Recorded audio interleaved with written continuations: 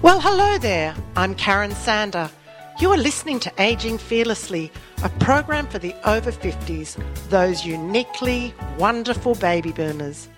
My aim is to educate, motivate and inspire you to embrace the exciting journey of life for decades to come. So stay tuned to meet a variety of guests who will share their stories and passions to help us gain insight into the ways to live a happier, healthier life.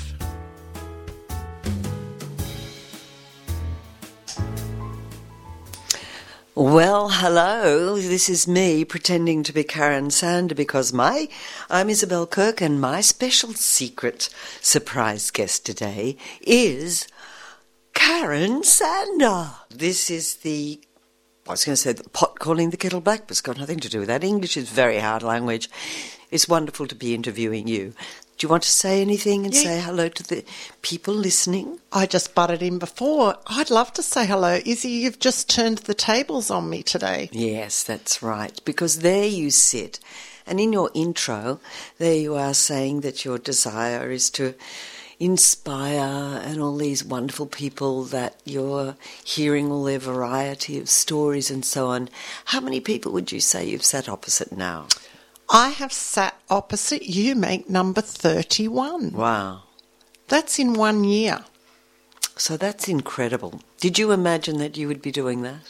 No, I didn't. I did do community TV for a little while for Joy's World. Yeah. And you remember Joy Ruby? I do remember And that. we turned Joy's World also into Ageing Fearlessly, so I ran the two of them for her for the last 12 months. In the few months leading up to Joy passing away, we closed the studio down because it was all too hard. There was just too much going on. And after she passed away, I had a bit of a break and I started to think, maybe I could do radio. And do you find radio very oh, sorry, I interrupted you. No, what were you going to say? Do I find radio very different from the telly? I actually enjoy it more. Why is that? For me, because I can, and this sounds like I'm a control freak, but I am a control freak. No, you're not. I can turn up here with myself and a guest and do radio and get the same result. I can get a story without having to have a cameraman and sound and other people around. And it's very fiddly. And then someone else had to edit it. So I can edit this myself if I need to. Not that I always do, but if I need to. And I actually enjoy the banter more, you know, your facial expressions, everything. You're not thinking about what the camera's seeing. To me, you can be more yourself. Do you find it more intimate? I do find it really intimate. I find it's a lot more relaxed and that people give you more. I think it's the most exquisite medium in the whole wide world, radio. I like it even more than just conversation over, even over a drink or something. I think there's something about listening to somebody on radio. I always think I'm just talking to one little old lady. I don't know why it had to be a little old lady. One little person listening to me in her kitchen, and she's got the radio really close. So, I mean, with the mic as close as we've got them now, it's so private somehow. It is. It's like you're talking to, well, I'm talking to you. You're talking to me at the moment because you're interviewing me, but I say again, you are communicating to someone in their own home and they don't have to view you. It's almost as if they're overhearing you, though, when it's radio. And I think sometimes it's just one little thing that might inspire someone to change something in their life. And some of my guests, they're all interesting. Everyone's interesting and everyone has a great story or some lesson that we can teach. And I'm not lecturing, but example, Ken Murphy, the fireman who came in to talk about safe-proofing your house from fire and what do you do in the case of fire. And that was all for the over 50s. And so hopefully I'm helping someone to think, well, I haven't changed my smoke alarm. I haven't got a fire extinguisher in my house and I should have one. That's the advice that they give. And all those little tips. And again, Dr. Michelle talking about going to hospital and why people end up in the emergency room, and Dr. Ray Hodgson talking about prolapse and women's health and what he's doing overseas. And all these things to me are sharing something, that one little thing that might give the listener or might spark something within them to do something and make a difference in their life. And what about for you personally? Has there ever been a moment when sitting opposite somebody like this and you've been talking to them or they've said something that's resonated, that's such a wanky word, but that's touched you deeply or changed you? Yeah, there has been. Have you ever been brought to tears? Or Yeah, I think some of the stories when you hear that, Are you able to say what? Yeah, well, I had Catherine DeVry in here a few months ago, and her story about her life and being left at birth in a hotel room and finding herself adopted with a family, and that was a wonderful story, her beginning of life and travelling through life, and really it's what's made her the person she is. But, both her parents, her adoptive parents, passing away when she was probably only in her late teens, early 20s, and again finding herself alone and coming to Australia and starting a new life was incredibly And what about moving. That touched you particularly? Well, it's just about how someone's challenges in life and how they face those challenges in life. And I'm a quite emotional person, and a lot of things bring me to tears. Interviewing also Thomas Keneally and Tenterfield Sadler, and he was talking about that song and watching his face while that music was being played, that song was being played, and he was just so in the moment of listening to the music. And I try and think about what are they, just watching them in the moment. But I'm interested in them, of course, but I'm more interested in you. How have you changed over this period of interviewing people? Would you be the same person now if you hadn't done those interviews? Well, I'm going to go one step back. When I did a course called Key Person of Influence 5 years ago, and then through that course wrote my book, there was 5 sections to that course, the 5 Ps, and one of them was publish. My family had always said to me, my mum and dad, you have to write a book one day, because I used to write letters home when I was travelling overseas just for personal travel, but when I was on film sets and with kids, and I'd write letters. And I can remember writing one to a principal of a school, and it was that I used to teach at, and it was the A to Z of Chinese toilets. And I can't even begin to imagine, can you? Well, I don't think I could even recite what that A to Z was now, but they laughed when they got it. They thought, here they were at a staff meeting reading the A to Z of the Chinese toilets and my travels through China.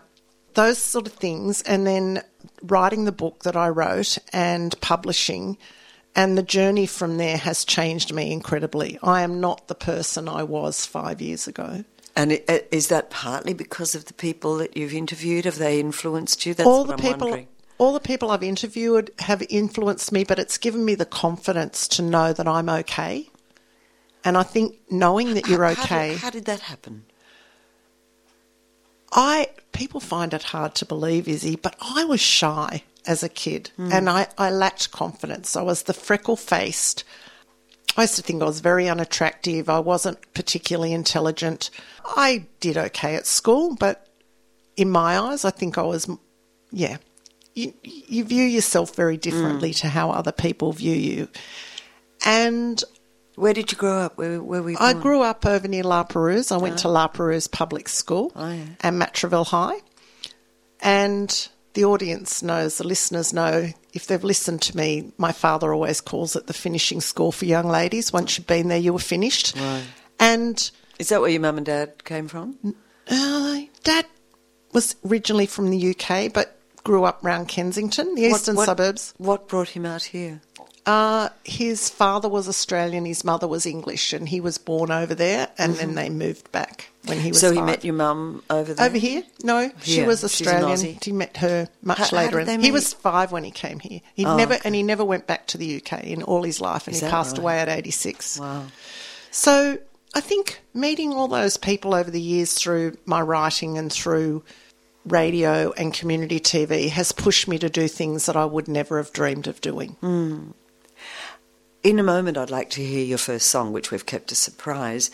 And I'd also like to know about your mum and dad and what made you the person that you are. It sounded from what you said, if they're saying to you you should write a book, that there was a lot of love and support there, or am I misreading that? Well, Dad was a taxi driver, and he was really good at telling stories. I'll bet. And the stories, like I used to love his stories about him growing up near Randwick Racecourse and the things that they did, and riding on the running boards of trains and selling papers and collecting bottles. And he always said he still had his first play lunch money, and because he was a bit tight with it. But my mum came from a family where she had 5 brothers and sisters, and she was the youngest. Catholic family? No. And her father died when she was around 2, and they were very poor. And by the time Mum married... How did she meet your dad? In the Blue Mountains, he was on a weekend with his mates on a motorbike, and she was up there with some girlfriends. And there was 3 years difference in their age, and I think he lied about his age. But and so... Did she look like you, your mum? No, my sister looks more like her. I look more like my father, but with red hair. He had very dark hair. I think that Mum's family, all her middle brothers and sisters, had passed away by the time I was 10. So there was only Mum and her eldest brother, who was 20 years senior. I didn't meet him till I was 21. Wow. So part of the family drifted apart. But So it wasn't a tight family that you grew up in, but... Our family was tight, but her family, no, not so, There was a lot of tragedy in Mum's family in terms of a father dying young. One brother died after spending 3 days in an iron lung, polio, and her sister fell out of a car and died. And her other sister died from a stroke. She was quite young, probably in her 30s. So there was a lot of tragedy, and I've often wondered with Mum how she's been the strong person she is. She's had a lot of tragedy in her life, and she came through it all. Is she religious? What do you think she drew No, on? not religious. She loves books. Mum was a person that she's very intelligent, yet never had the opportunity. So many women of that sort of That age era, and you became a bookkeeper or a typist. Yeah. She knew how to swear too. Did she? Oh yeah, when anything went wrong, she went. Don't ever let me hear you say that. Right. Do as I say, not as I do. Oh yeah.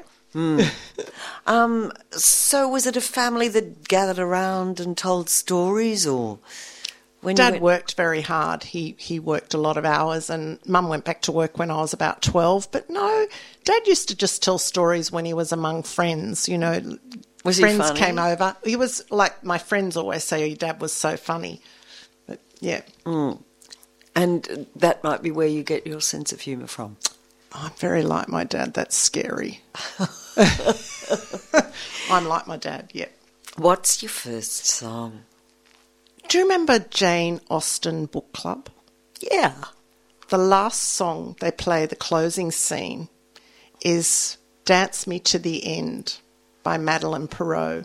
Oh, why do you like this? Well, when I watched, it's very jazzy. When I watched the movie and I heard the song, I said to my nieces then, who were about 18, I said, I want to know that song and who wrote it. So, because I wasn't so tech savvy then, and they looked it up and found it, and I've always loved it. And I have seen her live in Australia. She's a fantastic artist, and I'm sure you probably don't know this song, do you? No, well, probably not. Would you like me to play it for you? Well, I'd love that. You are listening to Radio Northern Beaches 88.7 and 90.3, your community radio station. So during that song, Karen's sitting there playing the keyboard saying, oh, I'd love to be able to play the keyboard, and I love that sexy sax. And you played the sax. Oh, I had a go for a little while. I can't say that It's got to be one of the hardest instruments ever. It probably is, but having learnt the recorder as a child, the sax has many of the same basic notes. What about the embouchure? It's the reed and and I did a lot of squawking, and it was really hard to find the balance of using your lips and feeling it. And I think I went through... Did you have lessons or just... I had lessons. I think for anyone that takes up a musical instrument later in life, you really have to be very passionate about it, and you really have to practice. And the hardest thing is finding the people to practice with, because it's just difficult. The reason I love the saxophone, I worked in Poland on a kids' film I was up there 3 times in the 90s for quite a length of time, and there was a lot of busking. The musical students in Krakow used to come out and busk on the street at night to make money to afford their music lessons through the university. And, some of them, I just used to sit in the gutter, and listen to them play, because the nights were very long. Daylight was till 10, 11 at night. Yeah. And some of them were just beautiful musicians, and I just, after dinner, I'd just go out and wander. What a fabulous atmosphere. What a great picture you're painting there. Yeah, it was beautiful, beautiful life. It was a wonderful time up there. Why was that? What was, apart from that, what did you love about it? Poland, well, travelling with a film crew is very different, and at night it's often quite nice to get away. Poland's a place I would never have chosen on the map to go. And a friend of mine once said to me, why would you go to Poland? There's no surf. Obviously, he was a surfer. And no, there's not surf, but there's a really rich culture in Poland. They love vodka. They love dancing. Dance parties or whatever it was like going and you danced arm in arm, and you did jazz and jive, and it was really fabulous. I really enjoyed it. You still love dancing, don't you? I like to dance, but I'm not a natural dancer. I was talking to one of the girls at swimming the other day about natural dances. That you've either got it or you haven't. But a lot of women who learn as children, they learn moves that sort of stay with their body, and I haven't got that natural movement, because I was a swimmer and a horse rider, my mum never invested in dance lessons for us. But did you sort of dance around to music when you were a teenager? Yeah, a lot of jigging around, and it was in the days of, what was that music in the 20s that we used to... In the 20s? In my 20s there was a type of music. Not the 1920s. She's not that old. Yeah, I can't remember, but it was a very popular, bumping hips, the bump and things like that. Anyway. Yeah. So you were swimming when you were a kid. When did you start swimming? I learnt to swim when I was 6, which was pretty standard back then. However... By being thrown in or gently? No, we had lessons over at Sans Souci with a guy called Frank Patterson, and in his backyard pool. And well, first of all, it started in Ramsgate Ocean on Botany Bay, and I hated that. It was like, ugh. But we moved to his backyard pool. But by the time I was 8, we were racing. And when I say racing, we weren't training. We were Mum used to make us swim a lot of laps, but we were racing. And my sister and I were pretty reasonable swimmers for people that weren't training early in our lives. Does she still swim? Yes, she does. She's got back into it. So does she come down and swim? No, but she would like to one day, because she doesn't live in Sydney. So, but she would like to come and swim with us one day. And tell me more about the horsey you. Well, where I grew up at Little Bay, La Perouse, there was lots of land, and some of our friends had horses, and my sister was introduced to horse riding through her best friend, and in the end Dad caved in and bought us a horse. No. Yes, and then he bought us a You've second. had the world's most idyllic childhood. I know. But we used to race through the sandhills chasing the army ducks. What? And race up and down the beach and swim our horses. It was a really interesting life out there at La Perouse. I mean, as far as sporting community, you know, some of the Australia's greatest, the Ella boys and Russell Fairfax, they all came from out that way. And all went to school at Matraville. See, I think of La Perouse as, you know, factory, or not factory so much, but, you know, those the where the ships come in and all the sort of ports. Well, see, that's what it is. That didn't happen till I was in my 20s and we'd moved away by then. Oh, Botany. right. Botany. It was just... Sandhills. And I know there was a movie, one of the first Australian movies was made there, I think. Yeah. Where they had to pretend they were in the Sahara. You know, my father's best friend, or one of his best friends, was a snake man and had the snake pit down at La Perouse, and the Timberies and all the Aboriginal boys and girls down there sold and boomerangs, and it was really, it was a bit of a tourist, an interesting place to grow up. I'm very grateful that I grew up there. And when did you leave? Left when I was just finished my HSC, so I was 17. I was very young finishing school. And where did you go then? I went to Teachers College. In Sydney first, and then I transferred up to Armidale. Did you miss home? Yeah, I did. But I think it's good for you to go. I think it's a natural progression. Yeah. What's your next song? My next song... And this is a surprise for me too. Have you heard of Emma Pask? Wow, no. Emma Pask is a jazz singer. She was on The Voice about 3 or 4 seasons ago. The first time I saw her was with James Morrison at the Basement. Have you been to the Basement? Yeah. And a friend of mine used to run the basement. You might be getting an idea that I like jazz. Yeah. I do. I really love jazz. I'll just play Emma Pask for you and you can tell me what you think. Sure, I'll love it too. Welcome back to 88.7 and 90.3, your community radio station. You are listening to Ageing Fearlessly with Karen. Please go to Facebook and like the page Ageing Fearlessly. Why do you love that song? What do you like about it?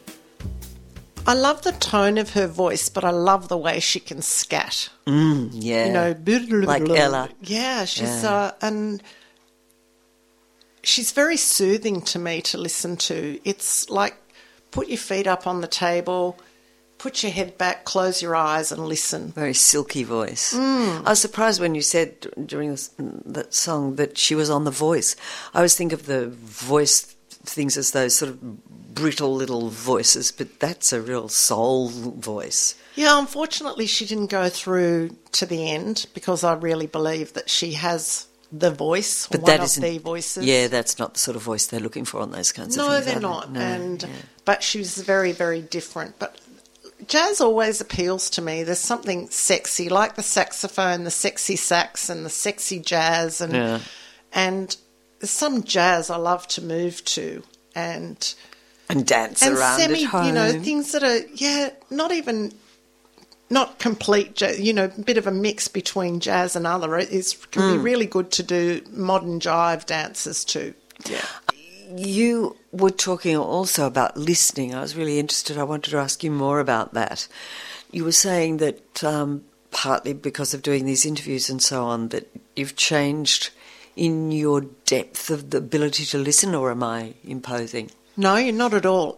So I've been in sales for 18 years now, and one of my managers many years ago said to me, "You always win if you listen, Karen." And especially when someone's really angry and they're firing at you full on, just look them in the eye and just listen. Don't say a word, just listen, because they will eventually calm down.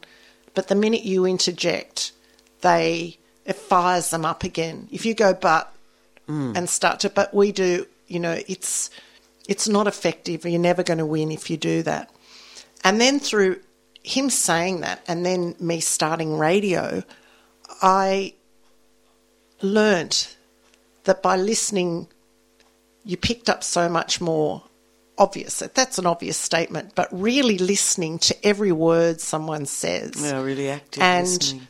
Just jotting down. As you notice, am I writing a lot of the time I'm talking to you, because you might say something when I'm interviewing you that I really pick up as a key to want to talk to you about. You've just given me an inkling of something that I would like to grab onto and take another step. And I just love listening to people because, like you talk about stories, I learn and get great stories from people by listening. And do you find yourself using that skill just socially as well?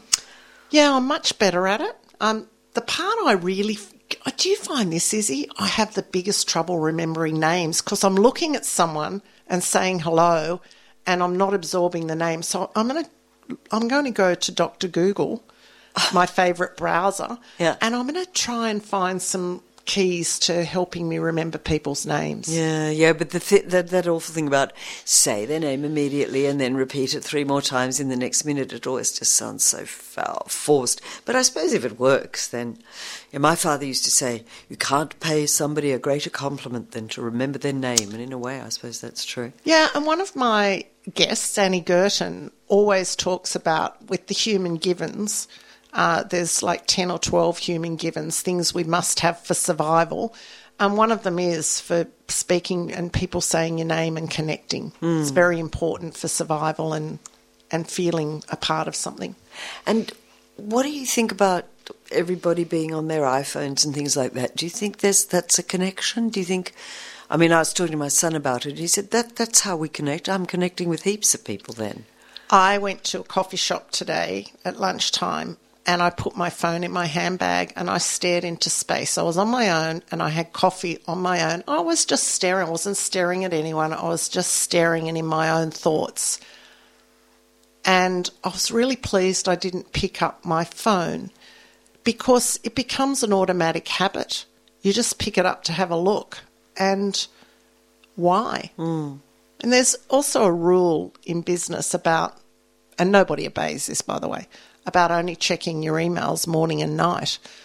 But that's not the expectations of managers these days. They send an email, they want you to answer it really quickly. But to be effective in your work, you shouldn't always be tuned into every email that's coming through.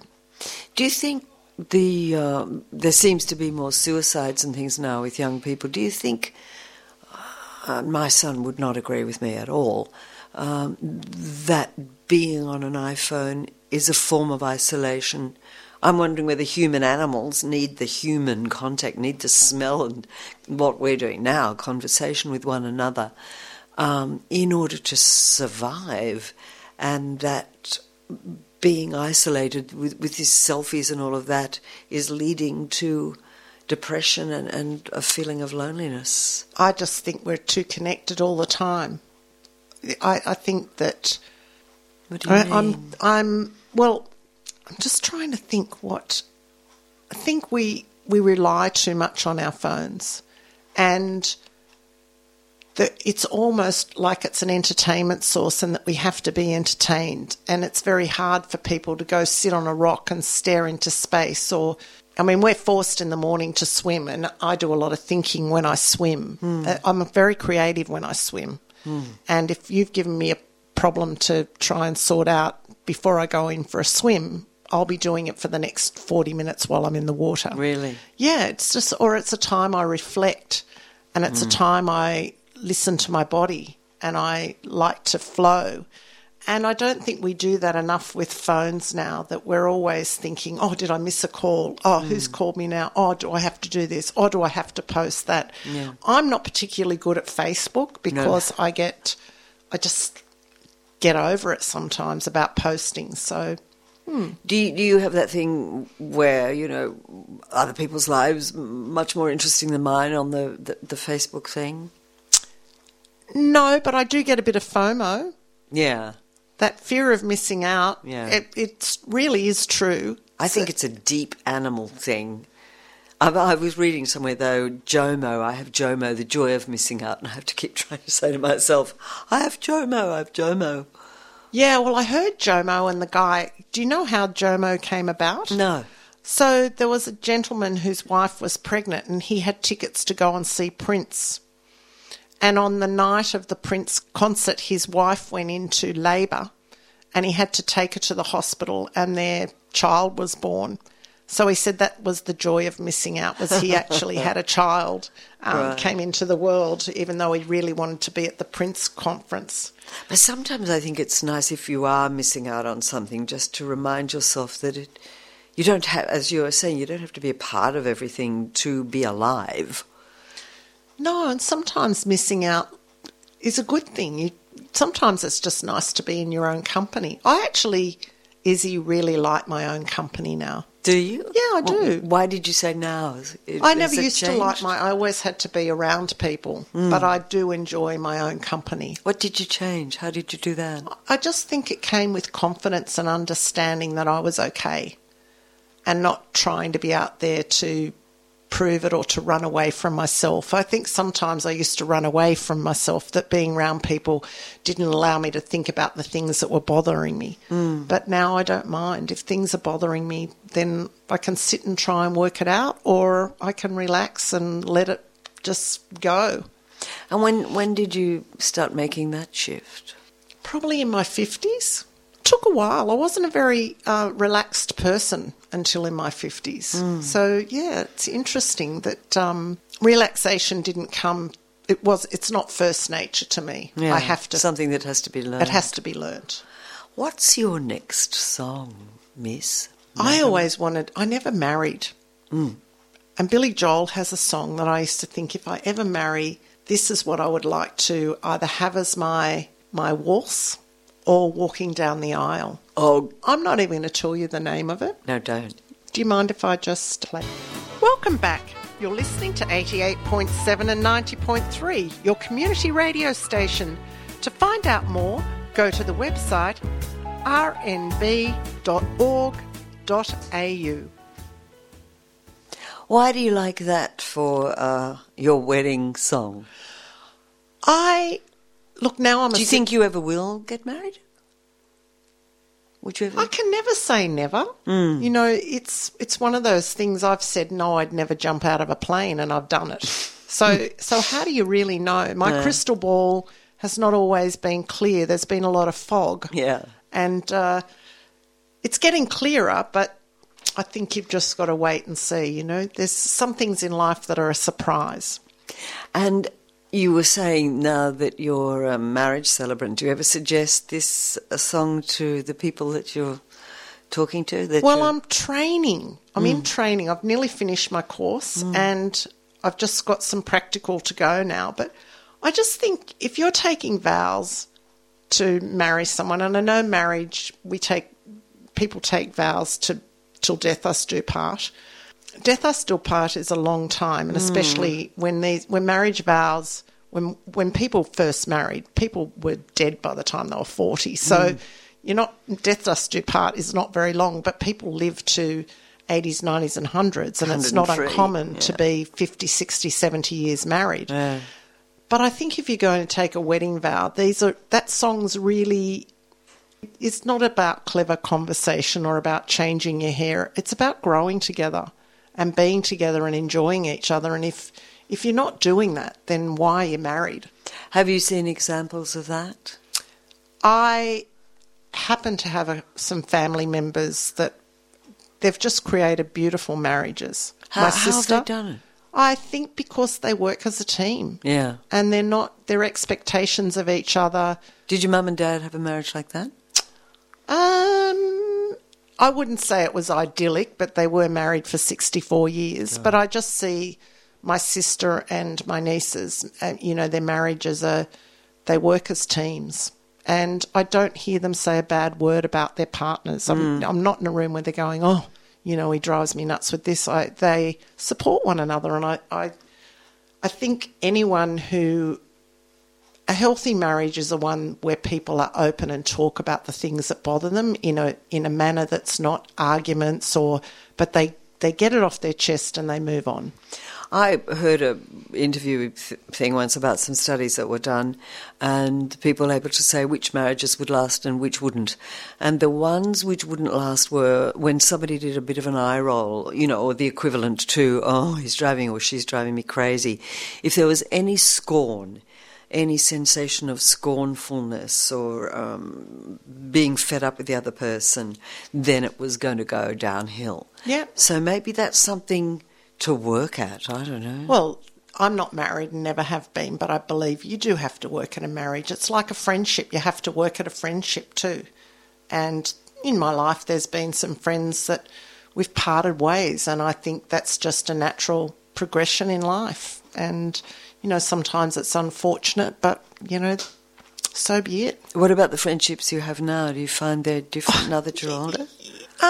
Yes, and I love some of the friendships I have now, especially through swimming, because there's a sense of like-mindedness, but we don't live in each other's pockets, and we respect one another as That's individuals. Right. That's the word. That was what they were saying. We if there's respect. And I think respect is of huge importance in our lives. All these sweet old-fashioned things like courtesy, respect, good manners. Yeah, and there's always, people must go sometimes, oh my God, she drives me crazy, but then the same for me, and that's just natural too, isn't it? And forgiveness, that's something I'm trying to learn as I get older. I think I actually understand what it means. I used to think, well, what on earth does that mean, forgiveness? I don't know what that could feel like. But I think it is for getting over something and treating somebody else with respect. What do you think? Oh, definitely. Definitely. Getting over it, respect. Move on. Don't keep bringing it up. They talk about people that keep bringing something up. If you keep bringing something up and bringing something up, it's like treading on old ground and it becomes monotonous. Let it go. And you're making those neurological pathways just go round and round. Yeah. So talking about not giving up and changing, you've done a lot of changing and reinventing yourself. Talk me through the progression of the life of, if we're doing a television series, what would each episode be? Oh my gosh. Reinvention, I think I am the master of reinvention. And has it been painful or is it easy for you, or a bit of mix? For me, it's been easy. The latest reinvention, I've had to work a lot harder because it's something that I've had to do a lot of work to do. But I moved from teachers' college to working on ships to working in the ski fields, but I had to learn to ski. And I managed to do all of that, but then I went teaching.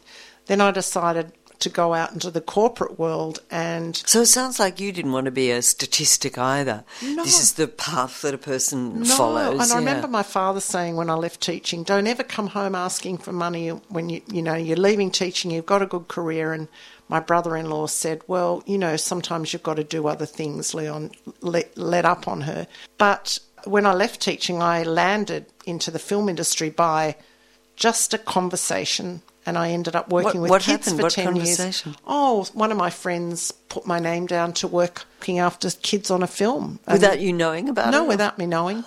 And she was a production manager, and that was the way I went for 10 years. And 10 years? 10 years. And then I came back and did some corporate relocations and a lot of casual teaching.